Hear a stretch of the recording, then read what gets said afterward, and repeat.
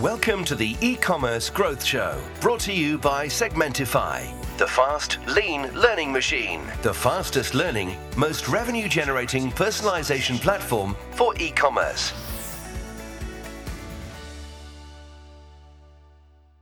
Well, hello there, guys. Welcome to the eCommerce Growth Show. This is the show that's all about helping e-commerce retailers grow their revenue, either directly via tech agency or other solutions, or indirectly actually through personal development. Today, I have the pleasure of introducing you to Simon Homent, who is the e-commerce director at Rakuten. And he is going to share with us some of the insight that he got into the key ingredients of e-commerce growth. So pretty on point, I think. He is a direct-to-consumer expert who has successfully grown e-commerce companies in the UK, Europe, and Australia over the past 20 years. So I'm really excited to talk to him. Hey, Simon. Hi, Phil. How are you? I'm good, thanks. Just to sort of open up, you mentioned you had a pretty varied, colourful career history. I mean, how did that come about? Yeah, so I joined Play.com back in 2001, which seems like a very long time ago now, but really in the very infancy of e-commerce as a shopping channel. So I met with the founders of the company, and they talked a little bit about what they were looking for. My background was a buyer, and they wanted somebody to come in and manage supplier relationships, manage the purchasing cycles, but quite an analytical, commercial a role to go with all of the other guys they already had there doing tech and operations. And actually, I was employee number 10, so very, very, very early days of the company. And then the idea that the founders had, the very entrepreneurial guys, they'd set up some other companies previously, and their idea was that they saw the opportunity to transition mail order into e-commerce, and they were looking at packaged entertainment goods that would fit in a jiffy bag and go through your letterbox, basically. So that was the kind of core mission of the company, and e-commerce being the vehicle to deliver that, rather than mail order, which you'd had in the 1990s. So from that acorn of an idea, they put a team together, which like myself, and then as time went on, more specialists in terms of digital marketing and supply chain and technology, and built a business which phenomenal. In a few years after that, was doing hundreds of millions of pounds a year, and disrupted the market completely, upset a lot of competitors. But kind of set a benchmark for. Was it a bit like Love Film, that kind of platform? Well, it was a little bit. Love Film was a movie rental service that would come through the post, and then you would post it back again. Yeah, I remember that. Play was very much you buy it and you own it, so it's yours. It's yours to keep. Got it. So moving away from the blockbuster type model. Yeah, exactly. It's all focused around entertainment type products that when you received them through your letterbox, you'd be really happy that it turned up. It wasn't boring, functional old stuff. It was movies and video games and CDs and those kind of things. So anyway, I was there. All in all, I was there for about 11 years. Through enormous growth through that business, which we'll come on to that in a bit, I guess. But then after about 11 years, I was approached then by the founders of Rakuten TV, which a couple of Spanish guys, again, very entrepreneurial guys that had another great idea about video streaming over the internet. So nowadays, we take it as granted that, we've got Netflix and we've got Disney Plus and we've got these other brilliant services. They were there from the beginning of the sort of 2010s with this same idea and really trying to get ahead of the market there. So the business was only available in Spain, and they came to me and said, we want to launch in the UK. You've got this great record. We've heard some good things about you. Can you come and do that for us? And of course, I was delighted to make that transition into what was a really, really exciting market. And after launching the UK, the business then wanted to expand across into the rest of Europe. So my role then became European, to roll out the business into different territories around mainly Western Europe and grow that business to, again, what has gone on to become a fantastically successful video streaming service. So after about 5 years there, I was then approached by the new chief exec of a company based down in Australia, who were a B2B lifestyle products company, didn't have a direct consumer channel, and wanted to open one up, first of all in Australia, and then roll that out internationally. So the chief exec came to me. He knew me a little bit from my background and said, again, great experience. You've built businesses before. Can you come and do it for me? And again, it seemed like a great opportunity for me to go ahead and do that. So I had some time down there and did a fantastic job, I think, with the numbers growing that business. And that kind of brings us to where we are. Wow. Sounds pretty, you must have learned some amazing stuff on the way. It's So what a hell of a journey, yeah. Yeah, no, completely. I was just saying it might be really cool to sort of bottle that down into a few pointers for our listeners. What would you say from your experience were the main ingredients, to establishing that e-commerce growth, and why that ingredient or ingredients were so critical?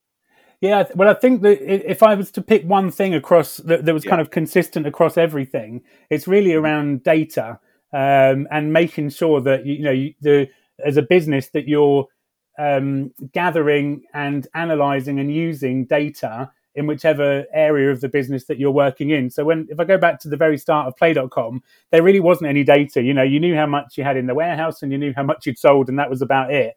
And it was during that period of time, once you get into the sort of mid 2000s, that tools like Google Analytics were coming along, and when you could suddenly start to understand, where were people visiting around your platform, how were they getting to your platform in the first place, starting to build a database of customer shopping behavior, and how could you manipulate that in your CRM strategy and those kind of things.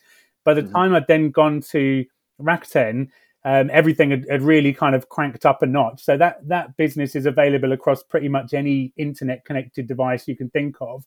And what that means is there's just an absolute mass of data, whether it's on a smart TV or an Xbox or an iPad. There's all this data about how customers are acquired, what do they do when they're on the platform, and then of course you've got your other internal data about what are they buying, how frequently are they visiting, how much do they spend, what's their lifetime value.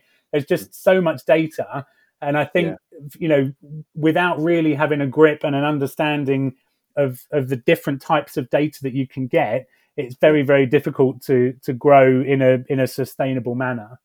Yeah, no, I agree, man. I mean, it's interesting because I worked actually for a company that was heavily involved in media. And obviously the thing that I remember was that the richness of the data that, is available in platforms like Rakuten or in kind of, video on demand or things like that, is that obviously everyone's logged in, right? And all the data is being captured cross device, incredible. And obviously you kind of work in the e-commerce sort of world, and you've then got an extra level of complexity because you've got the users, and then you've got obviously the non-ID users, the people. So I suppose you've got a double whammy in terms of trying to, get that data, decipher it, and then work out what to do with it. Yeah, absolutely. And I think also as well, just thinking about, you're talking about non-identified customers. That was a big area, because what you would have is an enormous amount of visitors. I would call them visitors rather than customers, because they'd come and have a look, but they wouldn't necessarily create an account, or they wouldn't necessarily log in. So one of the key things that, in order to really kind of capture that data and put that visitor into one of our segments, it was we worked a lot on landing pages and customer journeys to say that if you visit the platform, we want to send you down this particular journey to then go into this landing page, and this landing page is going to ask you for your email address. And actually, what was really critical in terms of converting that visitor into a paying customer was capturing things like credit card data, and we would statistically look at it very, very granularly to say what happens to a customer or a visitor that doesn't fill that information in versus a visitor that does, in terms of the likelihood that they go on to become a paying customer. So it's really, really granular level of detail, kind of A/B testing the landing pages and really doing everything that you can to make tweaks to that journey to get them to become a new paying customer. Yeah. And then after that, obviously, they then move into the kind of what we used to call existing user groups and all the various segments that we had created for those. Absolutely. Yeah, and you're touching on obviously so many things there, which I expect now are kind of bread and butter, right, for e-commerce directors all over the world, in terms of making sure that we're testing and putting technology in to try and maximize that move to the paying customer, and making sure that they can give their details to you, become loyal users. Yeah, this is similar to Play.com. So the example we're talking about here, in terms of time, we're talking about 2012, 2013, when it wasn't so common to do those kind of things. Similar to when I was at Play, there was no blueprint or rule book as to how to run an e-commerce business. It was the case that you had your great idea for what your business was going to be. You had a team together of people, and then suddenly you've got this massive numbers. And how do you take that to your advantage? So, lots and lots of different ways we would slice and dice either customer data, marketing data, the platform data, to continually try to just optimize every aspect of the business.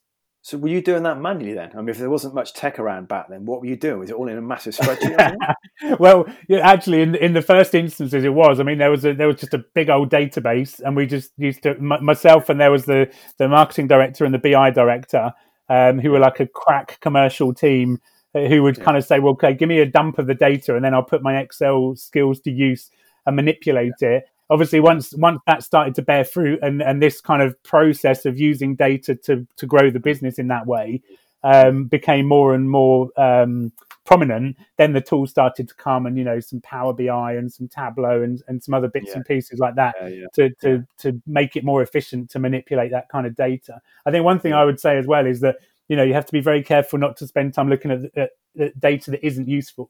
Just because it's there doesn't mean you have to use it. I think it comes down to what is your strategy and what is it you want to get out of it, and then know that very, very well. Yeah, no, absolutely. And I mean, that's one of the great things about Segmentify actually, is that they've done a great job of actually boiling down all of the massive amount of data available on GA and other sources, and basically all the granular data that goes through Segmentify at a transactional level already gets rolled up to what they call this Trendify reporting product, which basically means, what are your rockstar products? So rather than you, like you just said, have to sort of filter through, all the transactions to try and understand that, Segmentify is actually presenting you with a dashboard that's saying, right, here's your rockstars, here's the guys that you're looking at, but you're not converting them. So what are you going to do about it? Here's your discounted products that aren't getting bought, et cetera, et cetera. And there's a whole 15 of them or something, which apparently, the e-commerce managers and directors are sort of saying, wow, this is like basically all the work we have to do to try and slice and dice all this stuff is just basically there on a plate so we can crack on. It is phenomenal. And, having come from a background where it was very much hands-on because those tools didn't exist, and having to, just kind of figure out in your head, what is it you want to do and then go off and do it, to now see tools like yours coming to the market is an absolute breath of fresh air. And you think how much, time, resource wastage is saved by really kind of laying out that brief in the first place as to what you want and then getting it delivered to you on a plate. Definitely, man. I mean, like we're saying, I mean, I said in the last episode, it's all about core activity, and we've all got a massive amount of workload, and all the stuff you're talking about here around data, and especially your point about not wasting your time looking at data that you don't need to look at. It's incredibly important, isn't it, that you can basically make your job as streamlined as possible to concentrate on the core stuff, and then the other stuff hopefully is already covered off with things like Trendify or whatever else out there, Tableau, etc. That kind of do that stuff for you. And I think as well, I would just add, you say about your own particular job, but actually once you have to then feed that out to your team and make things very clear and simple to them about, this is what we're looking at, these are our targets, this is why they're our targets, and these are the individual kind of levers that you as a person within this team can pull to improve that particular KPI over there. I think it makes it so much clearer to the rest of the team as to how can they, positively influence the outcome of the not just their team, but the overall company as well. No, absolutely. No, completely. I mean, you mentioned about, I'm quite interested in the merchandising side of it, because Segmentify is going to be building out their current search functionality there, which is like a widget-based search tool, personalized widget. We're going to pull that out and turn it into a more of a search and merch type solution. Have you had much experience about the actual kind of personalized merchandising around these sort of data and metrics at all? So at Rakuten TV, we'd start getting into personalization, because bearing in mind, this is a kind of movies and TV shows platform that's got thousands and thousands of products on it, thousands of movies and the posters of the movies that you see. So, not every customer wants to see the same thing. I mean, bearing in mind, we're talking about millions and millions of customers all around Europe for this business. But the ideal situation is that each customer that comes along sees products that are, we are recommending to them based on things that either they've done before or people who match their profile have then gone on to do that they haven't yet done. Exactly. When I joined the business there, we didn't have any of those kind of tools. It was very much a kind of an editorial voice that led the merchandising strategy, and it was pretty much everybody's just going to like these movies because it's the best that we can show everybody at the same time. But that moved quite quickly on, and again, lots and lots of testing and testing of algorithms, testing of the actual placement of the recommendations lists on the platform itself, on the emails and so on. But the gains that you see in terms of the conversion rates and the repeat business that comes from the customers that have that more personalized recommendation was phenomenal. Once again, coming back to the data, once you actually see it in numbers, it's phenomenal. And then you sort of think, well, why doesn't everybody already do this? Absolutely. And that's a really, really important point, because when I found again at Segmentify was that the way in which they built the algorithms, this is really, really exciting actually, because Segmentify didn't come to market until 2015. So we've had the hindsight, if you like, of the industry having developed from earlier platforms. And so you mentioned something earlier on around if you know Phil K's profile and you know what other profiles like Phil K watched, then you can actually take the end of my customer journey and bring it to the beginning of my customer journey to improve conversion, right?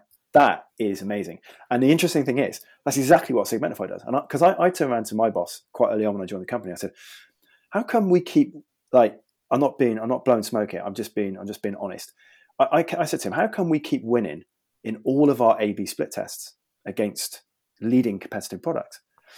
And basically it boiled down to two things: the speed of it, the speed at which it learns, and the speed at which it presents back. And then secondly, it's this split between the product journey and the behavior, and keeping them separate and feeding them together as two engines, right? So if I know that Simon is looking at a certain type of shirt with a certain size, I'm not just going to bring back kind of recently viewed and popular products into the widget that's there. I'm going to look at what you just said, almost like Simon's profile, and say, actually, when someone like Simon looked at that product, this is what ended up getting bought. And so I'm going to bring that product that ended up getting bought as part of the recommendations to come back to the early part of the journey. So we're trying to finish that journey super quick in session within 30 minutes of being on that website. Yeah. And that basically was the two ingredients that when we do our split test, why we keep winning. And that was for me, it's like a gobsmacking moment, because I was like, wow, this is amazing. Yeah, I mean, and you're helping the customer really to be happier. You're helping them to find something faster, and then they can go on and get on with the rest of their day. And they think, well, actually, that was a great experience I had transacting on that website, because they already knew what I wanted, and I didn't have to trawl through 50 pages of things that weren't in my size or weren't similar to things they can see that I have in my wardrobe, and then therefore I'm going to stick to this website and I'm going to come back. Yeah, no, completely. I mean, just moving on from the actual side of the data side of things, and then moving into like how you analyze it. What sort of examples of actual data analysis can you share that you think have worked really well? I think there was one example I touched on a little bit earlier on, and this is where thinking of acquiring new customers and growing your customer base. Now, especially businesses that are growing very fast think, I just need more and more customers. I just need to get this customer number up. Once I've got a large database of people, then I can start to talk to them and I can start to get some repeat business and so on. But one of the things that I learned, both at Play and at Rakuten as well, is that, volume of customers is not the goal. It's volume of quality customers that's the goal. Yeah. So something at Rakuten TV in particular, I worked very closely with the marketing director there, and something that was a really big kind of KPI was the customer acquisition cost. Because in the world of smart TVs in particular, it's very, very expensive to acquire a new customer. Something that was tested in quite a lot of detail was around the acquisition cost by different channels, and also not just the cost of acquiring that user to the point where they create an account, but actually their lifetime value over a period of time after they'd created an account. So somebody that was acquired through this channel over here at this much cost then goes on to spend 10 times more than that in the first year. Whereas a high volume of customers that were acquired, quite cheaply through a different channel go on to spend next to nothing. So then, go on. No, I was just going to say, I'm just interested because on the Segmentify site, it's exactly the same as that actually. Because what you're effectively doing is providing a service for the customers, and you have to make sure that you protect the fact that you can provide that service by getting the right customers, right? Would you say that that's the same, like on your side of the fence in terms of absolutely critical? And it's funny actually, over the last kind of 2 or 3 years, you've suddenly started to see quite a lot in the kind of the trade presses and so on, talking about how much cheaper it is to retain a customer than acquire one. Yeah, and absolutely. If I go back to 2013, 2014, nobody knew that at the time. The objective was just get loads and loads of customers, and we can say we've got millions of customers and blah blah blah. But then you think, well, hang on a minute, we've got millions of customers, but hardly any of them actually spend any money. And no matter how many times I send them an email or I do this to try and contact them, they still don't spend any money. So bringing it right the way back to where did they come from in the first place, and then identifying which is the right channel to acquire that customer, and shift your marketing budget into that channel to get more good quality people, that even if your overall number is smaller, at least the ones you're getting are actually spending money with you. That makes so much sense. We saved like 30% on our marketing acquisition cost with this kind of strategy. Is a significant amount of money, and again amplified across all of Europe as well. That was a huge kind of breakthrough. That makes a lot of sense. I mean, because I don't obviously live in your world, but there's so much similarity. Actually, we're both businesses. I think I said to other people as well. We are all kind of making revenue at the end of the day, right? So they're the same end goal, but just slightly different kind of engines, if you like. Yeah, I mean, you want to find ways to push your top line up and keep your bottom line down. And this is exactly what this achieved for us in terms of that new customer pipeline. I guess the natural kind of progression from that is, when that person then becomes what we would call an existing customer, is how do you then kind of keep them coming back and keep them regular? So absolutely critical to get them transacting in the first place within X period of days, and this could vary by different industry as to how many days you're talking about, but within X number of hours or days to get that customer to transact. Then at what stage do you want them to come and make their second transaction? So, I mean, if you're buying, I don't know, a bed, then you're not going to come back next week and buy another bed. No. In this case, you're buying a movie, and then the following week another great big movie comes out, or the following month another big one comes out.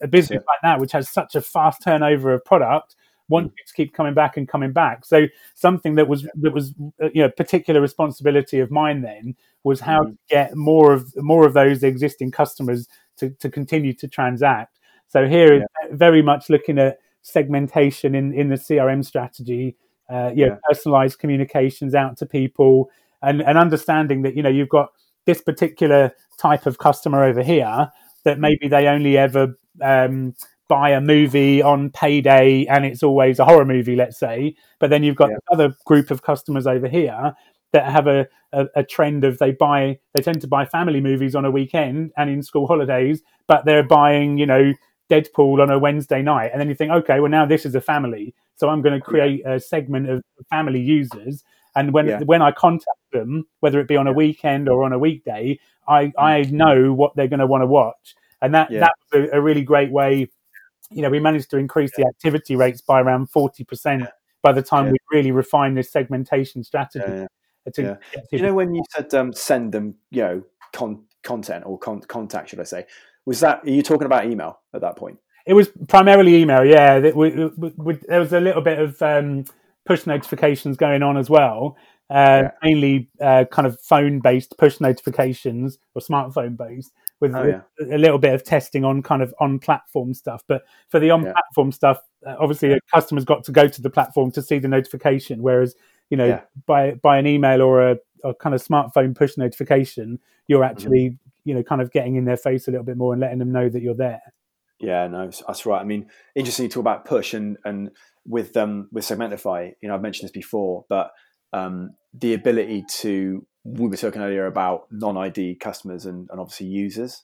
And we found basically by bringing in the push notification side of the Segmentify's platform that we're able to drive an extra 1% of revenue to every single one of our customers, which is a brand new revenue stream. Because through the browser, by enabling push notification, you can obviously bypass the browser and you can actually target the desktop directly. And so that was a great way of contacting people that you would no way be able to understand who they were. But actually this time you've now got personalized data on behavior followed up with a campaign through push notifications straight to desktop, as well as email. So all of a sudden you're driving extra revenue that you never had. But it's really smooth, isn't it, as well? It really, from the customer's point of view, say, okay, look, these guys really get me. They have a consistent voice through any way in which they're trying to communicate with me. And when I go to their platform, then again, I've still got that consistency there of, we emailed you about this product and you come to our page and funnily enough, that product is front and center on the page. I haven't got to go looking for it. I think that's a great customer experience from end to end. Definitely. Yeah. And you also mentioned stuff about cyclical products, and that's a big thing for, more kind of bespoke or customizable platforms like Segmentify, where, if you're a supplements company or like you said, you're in beds or you're in events or travel or whatever, that you need an engine that's going to be able to say, this is a particular set of products or this category and subcategory is going to be bought, every 3 months or something. So if I've just bought a massive, keg of protein powder, which I hasten to add, I don't, looking at Southern Muscles, then, you're not going to want to put that in front of the same person within 3-6 months, and therefore making sure that you've got an engine that can do that in the most efficient way so that you're not having to try and manually curate that and you can get on with the other stuff you've got to do, knowing that you're maximizing the experience in that part of the journey for that user, Exactly, and as much as possible on a one-to-one basis. I mean, perhaps that's the sort of end goal rather than the first objective for a lot of companies that haven't already started doing these kind of things. But certainly from an end goal point of view, that really adds value to the experience. And again, that customer is going to be very happy and think, I haven't been bombarded with messages that aren't relevant to me. Yeah. And when is the right time to be contacted? I've been contacted with a relevant message, product, promotion, whatever it might be. Right. So thank you very much for prompting me to do that. That's it. It's all about those sort of multiple relevant sort of 7 touch point, isn't it? Before you start registering. I think I remember from years ago, somebody told me about seven touch points to, start remembering something. Yeah. But anyway, just besides data, what other tips would you give our listeners in terms of growing an e-commerce business? So I think I would probably start, as I always tend to start with the customer first. So, who is your customer? Why would they come to you over coming to anybody else? Because there aren't very many product categories left that aren't super competitive these days. So, even if you're a startup, the likelihood is that there's similar types of products, not always, but similar. And in most other businesses, certainly businesses that in today's world are suddenly having to transition into having a direct consumer platform from a legacy, high street type place. I think really, really making sure that before you start spending any money or doing anything else is really know who your customer is, where you're going to find them, what interests them, what other things do they do, who influences them, and then start to build your proposition around that. Because if you start to do it, for someone else's customer or for somebody that really isn't going to be interested in you, then again, you're wasting time and money and all kinds of things, and you're probably going to fail. So I think that I would always kind of start there, I think, with knowing your customer. Did you do that with Fantastic, for example? I mean, can you remember still a boiled down differential? I'd love to hear it myself. Do you remember anything from the companies that you worked for where you had that statement, almost like an elevator pitch for a particular brand that you were working for? Yeah, I think with when I joined Fantastic in Australia, that was definitely the kind of the day one in the sort of strategy book, to say, because in this case, although the direct to consumer channel was brand new, the business had actually been trading as a B2B customer for like 20 years. So they did know their markets very well. And then within that, okay, well, give me all of this data then, because this is the Australian market, which I'd never worked at before. So, different to the European market, different to any other market I'd worked in. So, okay, tell me all about, who are the customers and who buys what in this kind of area. And then knowing at that stage that e-commerce in Australia was not very well developed in terms of as a comparison to, say, Western Europe and North America and so on. So, okay, well, of the e-commerce stuff these guys are doing already, what do they do? What websites do they go on? What kind of products sell well? And then it was very much a case of building the product portfolio and the platforms to suit what those customers were going to want to buy through online, that they weren't going to buy through a big, let's say, a big department store. So, for example, some of the kind of cheap and cheerful type toy products, very, very hard to sell online when they come in assortments, but very easy to sell a checkout in a Target or a Kmart, as it was down there. When you're looking at one of the other product ranges we had was electric scooters, which are suddenly hundreds, if not $1,000 for some of the really, really high end electric scooters. Now you're going to struggle to find those in any of the kind of retail outlets. So that was a really, really great opportunity for online. So therefore, the platform that I was kind of in charge of was then around optimizing this. And you can find information on some of those other products, but actually, what I think you're really here to buy is this product over here. And that worked really, really well. Phenomenal growth in terms of conversion rates. I mean, we had around a 70% increase in conversion rate through re-merchandising one of the owned websites. I mean, 70%. That's phenomenal. So that's not an incremental change. That's a huge step. So did you, in order to do that, then, did you have to focus the entire operation in terms of the acquisition of that customer to then be relevant when they hit the website? So do you have to do an end-to-end digital marketing to landing page to conversion type journey? Yeah, I mean, we definitely had to manage it in terms of all of the paid media and the paid channels, because there wasn't really because there was no direct to consumer business, there was no real paid media specialists in the business either. So for sure, everything that was going into any kind of paid digital channel was refined around that clear message. But the other thing as well was SEO, because again, the websites had not been built by, there basically had been an external agency that had a crack at building these websites, but they weren't really focused on these things. So looking at our organic traffic that was coming in, it didn't exist really. So thinking, okay, well, I need organic traffic, of course, and I think they're going to come to buy these kind of products. So let's redo the platform, the copy, the images, everything to do with SEO to attract this type of customer and come out in the first search result, to generate that organic traffic. And in the meantime, let's buy a bit of traffic until we get there. Yeah. No, that is brilliant. Well, I mean, any other sort of final thoughts on those parts about other tips? I mean, I think especially to any kind of growing business, I think your brand values, and this is certainly true in today's world, what does your brand stand for? Because again, customers have the right to be very fickle online, and they can, as I said before, they can most likely buy either the same product or a very similar one from somebody else. So, you have to really be clear about your brand values and what is it you stand for, what is your kind of mission. And I sense, especially over the last couple of months, people are migrating much more towards businesses that are very, very loud about talking about these kind of things. I think what I would also say as well, especially from my experience of fast growth businesses, is that, you have your headline strategy and your mission, but you've got to be prepared to change that fairly regularly based on the way things actually pan out. And if I pull back to example at Rakuten here, there was the overall company mission, but there was an annual company strategy in place that used to get reviewed every quarter, and it could be changed quite drastically depending on what kind of gold nuggets had been unearthed in the previous quarter that you'd worked. So I think that agility and flexibility has to be really embraced and not kind of suppressed.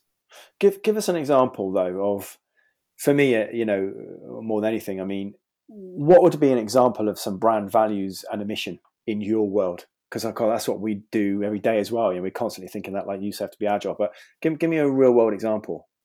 I think give an example of something like sustainability. This is something actually very close to my heart, and I do a lot of voluntary work locally with kind of environmental stuff. So for me, I'm really drawn towards brands that talk about what are they doing to either reduce their carbon footprint, or what are they doing to minimize waste? What are they doing to support their supply chain to be more sustainable? So I feel there's a lot of people like me nowadays that have been influenced over the last few years, from the TV shows and so on that expose these things to us, and you want to feel as a consumer that you're putting your money towards those kind of missions. And again, there could be a competitive business that actually does the same thing, but they don't tell anyone about it. So I'm not going to spend money with them. I'm going to go to the ones that do. Yeah, it's very interesting you say that, because I literally just bought some Gumbies, right? Those sort of flip flops. Yeah. But there was a few things that I kind of almost subconsciously realised, that when you just mentioned that, it just so happens that Gumbies do stand quite strongly for environmental things, right? Now, I'll be honest, I wasn't seeking that out, but it was nice to know. And it was very clear on their website that they use recycled rubber or rubbish or plastic or whatever it is. I can't remember, but the point is it's environmentally friendly. I also noticed that the website was clean. It was really well put together. The pictures were brilliant. The user experience was very, very good. Yeah. And this is an interesting piece, right? Now, what stopped me from going to Amazon and going to get them, right? This is the other bits of marginal gain, which obviously, as a completely nonchalant customer, I got bagged by Gumbies direct. And that was because those things you've just mentioned were in place. The experience was great. As I went off, and I know everybody knows this, right? But I went off the website and immediately I got a 10% discount. Now, I don't try and look for that, but that happened, right? Yeah, that was real life. I thought, well, hold on a minute. Went back to Amazon, see that I could get it cheaper from Gumbies, free delivery, great experience. The brand was looking nice. I completely trust the website, such to the point that I didn't care about going to Amazon anymore. And bosh, I bought them, and I got them within, during COVID, I got them within 3 days. My other half, Michelle, she was like, those things come already? I was like, I didn't know that. Which is a perfectly acceptable time frame, isn't it? You don't need everything tomorrow. Yeah, but you've just captured, almost for me as a subconscious kind of buyer, this blue sky scenario where you've just nailed it. And you've now got Phil K as a Gumbies customer for life. I'll never go anywhere else. I'll go back to Gumbies for my next pair. And I'll be honest, the ones I had are stuck together with sellotape, right, from my brother's engineering company. And Michelle was like, "You can't wear them anymore, Phil. Right? If we go camping, no, I'm sorry, you ain't coming." So I had to get new ones. But the point is, as I think you've said, it's almost dawning on me talking to guys like you that this is real, and this is like I'm on the receiving end of what the kind of almost like the utopia is of getting customers kind of like me who are bought into a brand and ain't going to go anywhere else. And I think I would just add on top of that as well is that customers would be prepared to pay a little bit more money to have such a great experience as what you've had.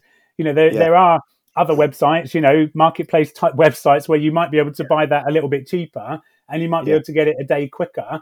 But it sounds like you and I have the same kind of attitude of saying, well, actually, these guys over here are working really hard for me, and they're trying. Their brand is great, their experience is great. They're talking to me in the way that I like to be talked to. So I'm going to stick with these guys over here because I've really enjoyed that experience. Yeah, but you mentioned that, and I do agree with you in the most part. But I'll be honest, right? I'm talking from a consumer's perspective to an e-commerce director, right? Which is a great standoff. I'm saying to you that, you know what? If I managed to be able to get those flip flops, right, 3-4 quid cheaper off Amazon, I'd do it, right? Even though they've provided me a great experience. So what I'm thinking is there must be a way, like in this situation, that you take as a brand, you take a leadership approach on this. You say, well, I'm not going to get undercut by Amazon. I'm not going to sort of, I'm not going to, excuse my French, drop my pants for that marketplace and try and get volume through it or whatever it is. I'm going to stick to my guns. And I don't know if you can do this, but you only sell at the same price as I'm going to sell off my website direct. You ain't getting no other privileges. Or does Amazon turn around and go, no, if you're going to sell on my platform, you've got to do it cheaper? No, Amazon's got different kind of models. Basically, if you go down what they call the vendor model, where they buy the stock from you and they're in full control over the pricing and everything else that happens to your product. But if you are the seller yourself, then you can set whatever product, whatever price that you want. They obviously try to, or through their algorithms, try to encourage you to try and be cheapest, because there are things like how can you win the buy button, how can you come out in the search results, and price is a big factor of that. But again, I had hands-on experience of this in the Australian market when there were other importers selling the same branded products from outside of Australia and cheaper. But from my point of view, it actually didn't make sense for me to undercut my own website where I was making less margin anyway. That's kind of what I mean. But we obviously see that. So from my layman's kind of, observational point of view from the other side of the fence, I'm thinking, yeah, you might get volume through Amazon, but you might not keep your long-term brand quality, if you like. Yeah, and so if Gumby's have nailed it, because I can't get them cheaper off Amazon, right? I don't have to pay any delivery off Gumby's website. They give me a discount if I leave. Bang, they've got me. And I'll go back there because I know that it's a great experience. I got them really quick, and they're going to be either comparable or cheaper than anywhere else. That to me sounds like a wicked combination. Yeah, and I think, if you look at really massive scale example of this is the Nike example in the States with Amazon. They've actually withdrawn their relationship with Amazon completely because they felt that the brand experience for such a big brand that they are wasn't good enough. So they've actually completely walked away from that relationship, which is a huge step. But I think also, if I'm a small, medium-sized business thinking, well, hang on a minute, how does that interpret into my world? Actually, could I be doing something better? And obviously, you have to look at the economics of it for each business, one case at a time. But it's certainly a brave move, and I think other customers might start to transition away. I mean, you've given your example there that depending on how loyal you are to that brand, if you just want a new pair of shoes for the summer, then you could go to Amazon and there'll be thousands of options you could buy there. But if you really like those ones and they were what you wanted, they gave you a good experience and blah, blah, blah, you think, actually, I'm just going to stick to their own website now. Maybe they'll chuck me a deal and maybe they'll give me an exclusive promotion or whatever. And I'm winning that way. Because I wasn't, you're right. I mean, I'm talking about, when you talked about brand values and mission, we're not talking about, I suppose, flogging something that, any old guy could flog. And I'm not disrespecting businesses like that. But where you are a brand, you want to try and protect that. The same as Segmentify needs to protect its pricing structure, for example. It has a solution which provides fantastic results. It costs money to bring that customer on and look after them in the right way. So we can't afford to do it for any less than a certain amount of money. The same as obviously must be and is, as you said, the same for you guys selling products or manufactured goods, whatever it might be. So that's got to be protected. So I wonder if there's going to be, and this may already be in place, because what do I know, right? But I mean, I'm assuming that there must be a place for where more and more brands just won't work with Amazon because they're more confident that they can say, do you know what, I'm going to stick to my guns. I'm not going to get kind of screwed down by a platform like that. And I'm going to push for the long-term gain of maintaining and building my brand presence and my pricing and all of the other bottom line and cash flow that I need to run this business effectively. And I think the current situation as well will actually accelerate that happening because obviously businesses before, I speak to a lot of people and they say, they've got a kind of a traditional sort of high street type business model and they think, but we are online. We've got our own website and we've got somebody manages some stuff on Amazon for us and, it trickles in a little bit of money and blah, blah, blah. But it's not really core to their strategy. It's just a kind of we need to do that. So we're going to do it in a sort of a low level way. I think now, obviously, the big sort of slap in the face is saying, okay, now, that's the only way you're actually making money at the minute. But also for the next, I don't know, year or two before people really start to get back to that kind of going to the high street behavior, you've got to take this really, really seriously. And just chucking your stuff up on Amazon or eBay or any other marketplace and, seeing a bit of revenue come through is not good enough. That's like a 10 years ago strategy. You've got to be so far ahead of that. The thing I would say is that, if you do have your own branded websites and you want to go down that path, which is great, but you've got to think about where's your traffic going to come from. The advantage of going to places like, I keep mentioning Amazon all the time, but other kind of aggregator type marketplaces is that they bring the traffic and then you fight in amongst that traffic. And obviously if you go on your own website, you've got to think, okay, well, how much is it going to cost me to bring in the right amount of traffic to generate the right amount of sales? So it's very much a kind of a balancing act and in no way saying jump in with 2 feet and go and do it. You've got to really, really think about it and understand it and do the economics of it. But from a transitional point of view, as you were saying, I sense that trend will happen a lot over the next 12 months. Yeah, I agree. And it's weird because I've been thinking about this, just having these chats actually. And it's just funny that it's come to it's come to the fore now in this chat, but we were kind of indicating it in previous episodes, but actually we've taken it by the scruff of the neck now, because I was having a gut instinct on that, an intuition that's saying like, surely like this could even go full circle, where Amazon has gone through a season of just hoovering up so much. And I wonder if there'll be, like everything seems to be cyclical, right? Like we saw flares in the 1970s, and now I can't believe it, and I hate to say it, but we're seeing them again, right? But like I wonder if this engine, this monster, if you call it another word, right, will end up kind of changing in the sense that there'll be almost like a revolt, where it won't be able to hoover up anymore, and all of them, like the volume of the brands out there, will start to fight back against Amazon in a way, Yeah, I think so. I mean, if you look back over the sort of the 20 years or so that Amazon has been growing, I come back to my point earlier on about data. That was really what set them apart from everyone else, about how amazingly brilliant they've been. The program was saying, the program he was on, Jeff Bezos or whatever his surname is, when he was talking about it's all about data. There's nothing else that their business runs on apart from data. Exactly, and that's everything they've built there. Because I always say this to a lot of people: if Amazon is very, very functional. It's it's kind of cheap and efficient and those kind of things. But how many people would honestly say they really enjoyed the experience of shopping on there? So yes, okay, you could say I enjoyed it because it was quick and I only had to press a couple of buttons to get what I wanted. But you didn't really enjoy the actual shopping experience. And if we're trying to say, people that are migrating from an in-store shopping experience to an online one still want some sort of level of come back to brand values and personalization and these kind of things, and I think the one of the things that Amazon's been so good at is that they've never stood still. This every day's day one is what Bezos says, because if you stand still, then someone else is going to come and race past you. And you see, I look at say Netflix as an example. 2-3 years ago, you couldn't see anybody touching Netflix except maybe Amazon. Now suddenly you've got this, Disney Plus, and if you're looking at the market in America, HBO, loads of different services now launching, and Netflix thinking, crikey, actually, we've totally dominated this video streaming market, but now all these really big players have kind of sensed the opportunity. They're coming for us. So that translates to Amazon. We'll see.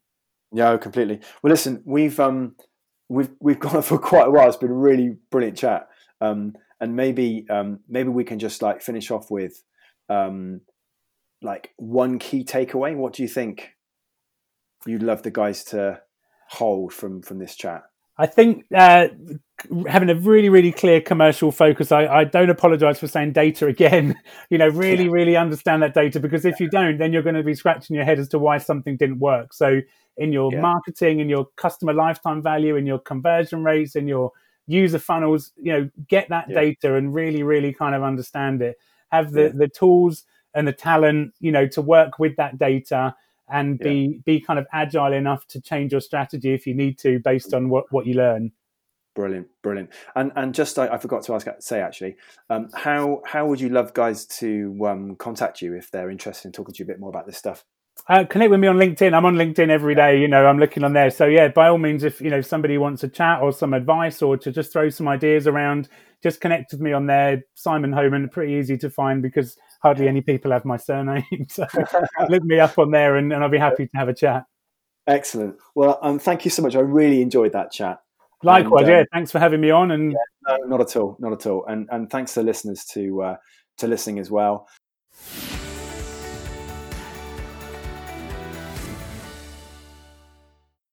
It just remains me to say that if you haven't done so already, please do register on segmentify.com/podcast, because then you will get hold of all the new podcasts as we announce them and publish them. And of course, Simon's and all the other episodes in the first and second series are put onto that site. And of course, you can get hold of them on YouTube and all the other channels, Spotify, Apple, and so on. Also, I would say that if you would love to be involved, or you have any questions about the series or any topics you want us to bring to the table and discuss, please do email me anytime, phil@segmentify.com. And just have a wonderful day. And thanks again to Simon. And we look forward to speaking to you all again very soon. Put us to the test and let us prove we can drive more revenue for you. Sign up for a completely free proof of concept or split test against your current provider, set up and optimized by our team within a few days at segmentify.com/demo.